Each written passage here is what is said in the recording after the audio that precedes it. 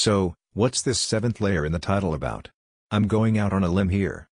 I've been involved in the world of information technology since the early 80s, before it was called information technology. From here on out, based upon my view of the layers I've seen over the past 4 decades, cryptocurrency is, in my view, the seventh layer. Cryptocurrency is everything from a total unknown, a mystery, a misunderstanding, an evolution, to the biggest threat to decades of financial order, to what some are calling, the most perfect money we've ever had. It's the mother of all bubbles, and it's also the biggest bubble in human history. Until very recently, close to 25% of my liquid net worth was in Bitcoin, 25%. Shame on you. That's nuts. Bitcoin is the catalyst for the largest financial revolution the world will ever see. Or, it's the most dangerous overhyped bubble in the history of modern finance. We bring you the evolution of Bitcoin.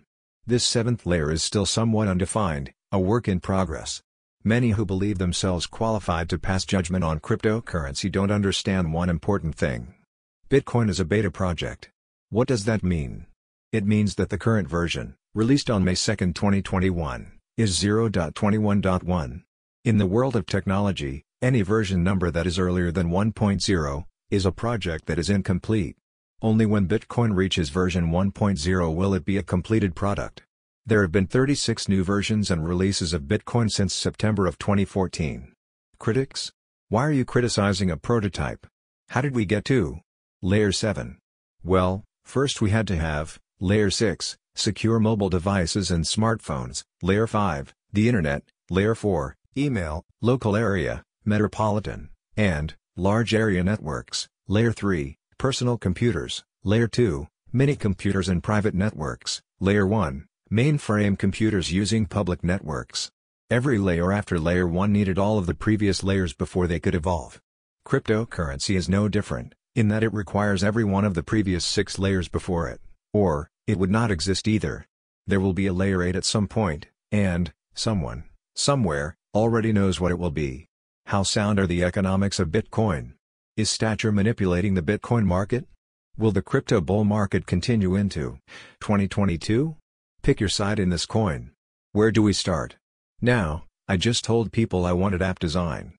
I want to pay with Bitcoin. I want to give you Bitcoin, and you give me pizza.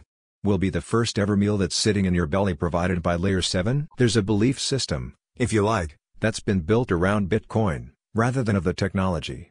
I do have some criticism of the technology itself, but those are minor compared to this kind of hard money economics that's being built around it, which to me, doesn't make a great deal of sense, and I'd like to explain why, as I spend my life involved in finance and money and economics, monetary economics, and I think in all the emphasis upon story value on so-called hodling, known as holding on for dear life, HODL, for the long term, about Bitcoin as an asset, as a means of saving. I think what tends to get lost in all of that is what the purpose of money is. And there's a fundamental conflict between treating something as a long-term store of value, an asset, and treating something as a means of exchange, because the incentive structure around a long-term store of value that you expect to appreciate over that time does not work for a medium of exchange. That disincentivizes spending, buying and selling, the trade, and all else that represent the whole basis of how an economy works, and incentivizes what we might term hoarding, hanging on to assets, and not moving goods and services around the economy. And I don't see how that's a recipe for prosperity in the longer term. So that's the fundamental conflict that I see at the heart of the hard money economics of Bitcoin. Lately the narrative of Bitcoin as a means of exchange has taken a back seat, compared to the one as a store of value. But I guess there are still people counting on Bitcoin in the future, being a valuable means of exchange too. But I would like to know what others think about it. I'm trying to stay completely neutral in space. I'm not a strategist on someone's payroll. My goal is to get markets right, but I'm more of a markets person. One of the things about articles I like endorsing is that I view Bitcoin as a collectible, a store of value, a reserve asset. I don't view it as money. And, as one of my favorite articles I just read recently, was titled Satoshi Nakamoto's Mistake. Bitcoins are collectible, not cash, because what's been created here, something that has declining supply and increasing demand. But, you can exchange it much easier than you can virtually any store of value in the history of mankind, like gold, on a universal basis. 24/7 price discovery. all that kind of stuff that's never existed in history, and, to me, that's part of the reason I think as a strategist, I don't really like to focus on is it great, or not great? Just basically, this is where the price is going, and that's why. My bottom line outlook, I see this asset being adopted as a store of value, a reserve asset by most of the increasing number of institutions on the planet, and I don't view it as money, at least not yet. It's something I'm going to be using day to day to buy a cup of coffee.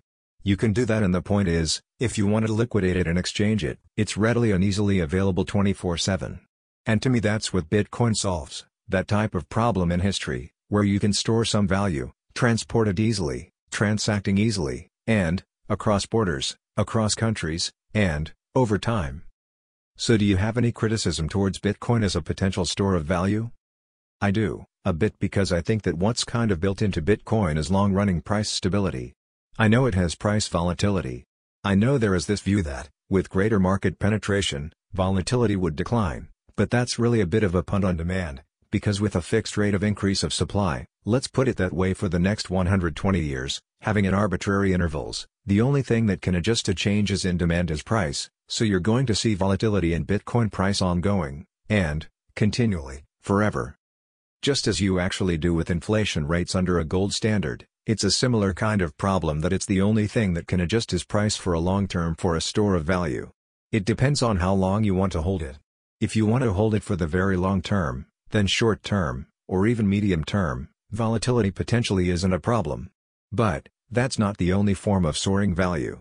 And, if people need to liquidate for some savings, for personal reasons, just at a time when Bitcoin is on one of its downward turns, then, they potentially could lose a lot of money. So I think we need to be clear about in what ways Bitcoin is a store of value. What sort of store of value it is, maybe a very long term, but not really a short, or medium term one, because the price volatility first of all, which has followed earlier, and, because of the simpler rules of markets. You have supply and demand. Both are uncertain. That's what creates volatility. If you have a certain supply, and, in this case, you most certainly do, then, you have a certain supply schedule. That means 50% of that input for volatility is already gone, so by real simple rules, economics and markets, volatility has to decline. So let me expand a bit on everything. What I see in markets is an estimate of a balance between supply and demand, with Bitcoin. I don't have to guess very much. I know that supplies are fixed. Only thing I have to worry about is demand, so by nature, by laws of economics, volatility in Bitcoin should drop and continue to decline. I think what people might be missing is that it's not yet a store of value, yet, it's getting there, but only because demand is still way too small. So I simply look at annualized volatility, 260-day volatility. If you do a simple regression on 260-day volatility for Bitcoin for the last 10 years, it's going to match gold in 2024, which is when the halving will be at the point, and, probably the price will be much higher. So number one, when supply and demand meet, volatility must decline, versus most other assets, partly because it's much easier to measure only demand better. And, number two, it's a new asset. It's nowhere near where that future robustness will be. It doesn't have a lot of action in futures, not a lot of players, not a lot of people knocking around, creating the offers, yet, that you do have in big, robust, mature and established markets, but it's getting there. So that to me is a key thing to remember about supply, demand and volatility. It's just a simple fact of economics, and I point out the actual trend in volatility has been declining, and, the key point also is the key thing that really got me bullish. In 2020 was when the 260-day volatility on Bitcoin declined to the lowest ever versus the stock market, S&P 500 versus gold, and, versus crude oil. So it's all relative factor. I mean, we had a massive rise last year, and that was the biggest correction in the stock market since 1933. Yet about that, Bitcoin volatility declined, so it passed the test again. So I like to point that out now. What's the key thing about scarcity and liquidity? That's the key thing that I think people need to be pointed out about Bitcoin. Why is it so unique? It's scarce by measure of the definition, declining supply via code, so it's making it scarce, but it's also liquid, which is why it's so attractive, which is why the whole world of institutions are starting to jump into the space and realizing that this has never existed before. The key risk, then, is the technology, which no one can really predict. So I can see there is a stacked disagreement between views. So we all know that there are some very harsh Bitcoin critics who are convinced that Bitcoin will eventually fail and its value will go to zero. So, what do you think? Can Bitcoin go to zero? I did not think that its price would crash to zero.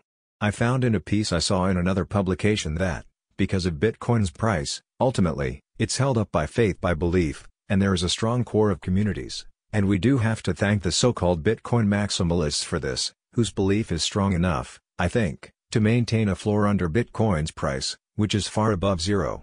I don't know where it is exactly, but it's far above zero, and I think we've seen that with every previous crash, that it has not gone to zero, because at the bottom of the pile, there's always been some people who will hang on to it. This is where we hold them. Can I expand on that? There is one thing that's impressed me. I might not have been completely sold all at once. Hardly anyone was, or, should be. I was still just testing the water with Bitcoin, about 6 or 7 years ago, when I heard about it, and, when I first bumped it against the price of gold. But, every day that goes by, and I look at CoinMarketCap.com and I see all these coins. There's 8,000 of them now, over $1.5 trillion in total market cap, whatever that means these days, and we're still trying to get a better grip on that. Maybe as a fraction of $360 trillion of global assets, by one estimate, or, the 4 quadrillion, which includes derivatives, by another estimate. Crypto is still just a tiny fraction. Let's make that crystal clear. Most of them to me are just completely bogus. I get that, but they hold their value. Why? I don't know, but they're holding their values. Things like Dogecoin, there's just so many of these bogus things that are holding their values. So the space is very comparable. Bitcoin and others are unique and different. It's no one else's project, it's no one else's liability, but I keep noticing that I've seen this happen. And, one thing I want to bring into this conversation is this concept of crypto savings. Now, I have Generation X sons, and their first crypto dabblings taught them a thing or two. The reputation as the best performing asset class of the past decade doesn't need any more time to sink in. That's already written in stone. Now it's close $1.5 trillion, but a lot of millennials who know a little bit about the space, when they hear about things like value stocks, they say, "Excuse me, but I'm getting more out of this than I'm getting out of anything else." Why would I consider that? Yes, there's risks. Life is about risks.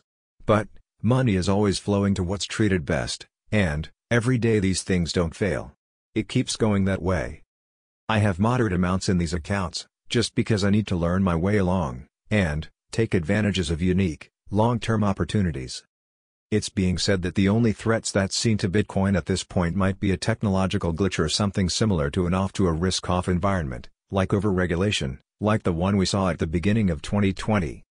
So these, according to some, are the other things that could prevent Bitcoin from continuing its rise. Do I see any other threats apart from these two that could prevent Bitcoin going up in 2021? I'm personally of the opinion that, while we have the environment that we do, while the pandemic abates, while we continue to have governments and central banks pouring money into the financial system, everything's going to go up, including cryptocurrencies. So the risk I see actually comes from things like Tether, wherever we think that goes, and, also the excessive type of leverage that we're seeing in external things like that, actually, because those things can end very badly, and when they do, you tend to get a crash in the underlying assets. So the question is whether we're building up the kind of uncertainties that we had in the housing market in 2008. Really, a lot of people are concerned that the Bitcoin market could be manipulated, and there are a lot of allegations around saying that actual Tether, the main stable coin, could be behind a sort of fraudulent scheme that's aimed at pumping artificially the price of Bitcoin. Let's first of all, look at the facts. Tether has been existing on the back of Bitcoin. Bitcoin was first, it's the first blockchain cryptocurrency. Tether, right now, is number 3 listed on CoinMarketCap.com. It's about 63 billion. The significance is that it's a small fraction of the nearly 650 billion value of Bitcoin, so the fact that Tether might be manipulating the price of Bitcoin does not make sense. In our next podcast, we'll have some insights and reactions from the recent Bitcoin conference that was held June 4th and 5th, in Miami. The outcome of that conference is probably a little different than what most people were expecting. After all, what is a dolphin fin dog doing lodged up in a tree? That was one person's view anyway, of a different, major cryptocurrency product. So be sure to catch us next time. If you enjoyed the podcast, don't forget to smash the like button, and subscribe to our channel. Until next time, let's stay busy. Disclaimer: Reggie and Royal's analysis and insights are based upon data gathered by it from various sources believed to be reliable, complete and accurate. However, no guarantee is made by Reggie and Royal, or Vision Associates LLC as to the reliability, completeness and accuracy of the information so analyzed. Reggie and Royal is in the business of gathering information, analyzing it and disseminating the analysis for informational and educational purposes only. Reggie and Royal attempts to analyze trends, not make recommendations. All statements and expressions are the opinion of Reggie and Royal and are not meant to be investment advice or solicitation or recommendation to establish market positions.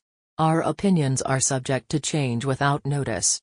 Reggie and Royal strongly advises readers to conduct thorough research relevant to decisions and verify facts from various independent sources.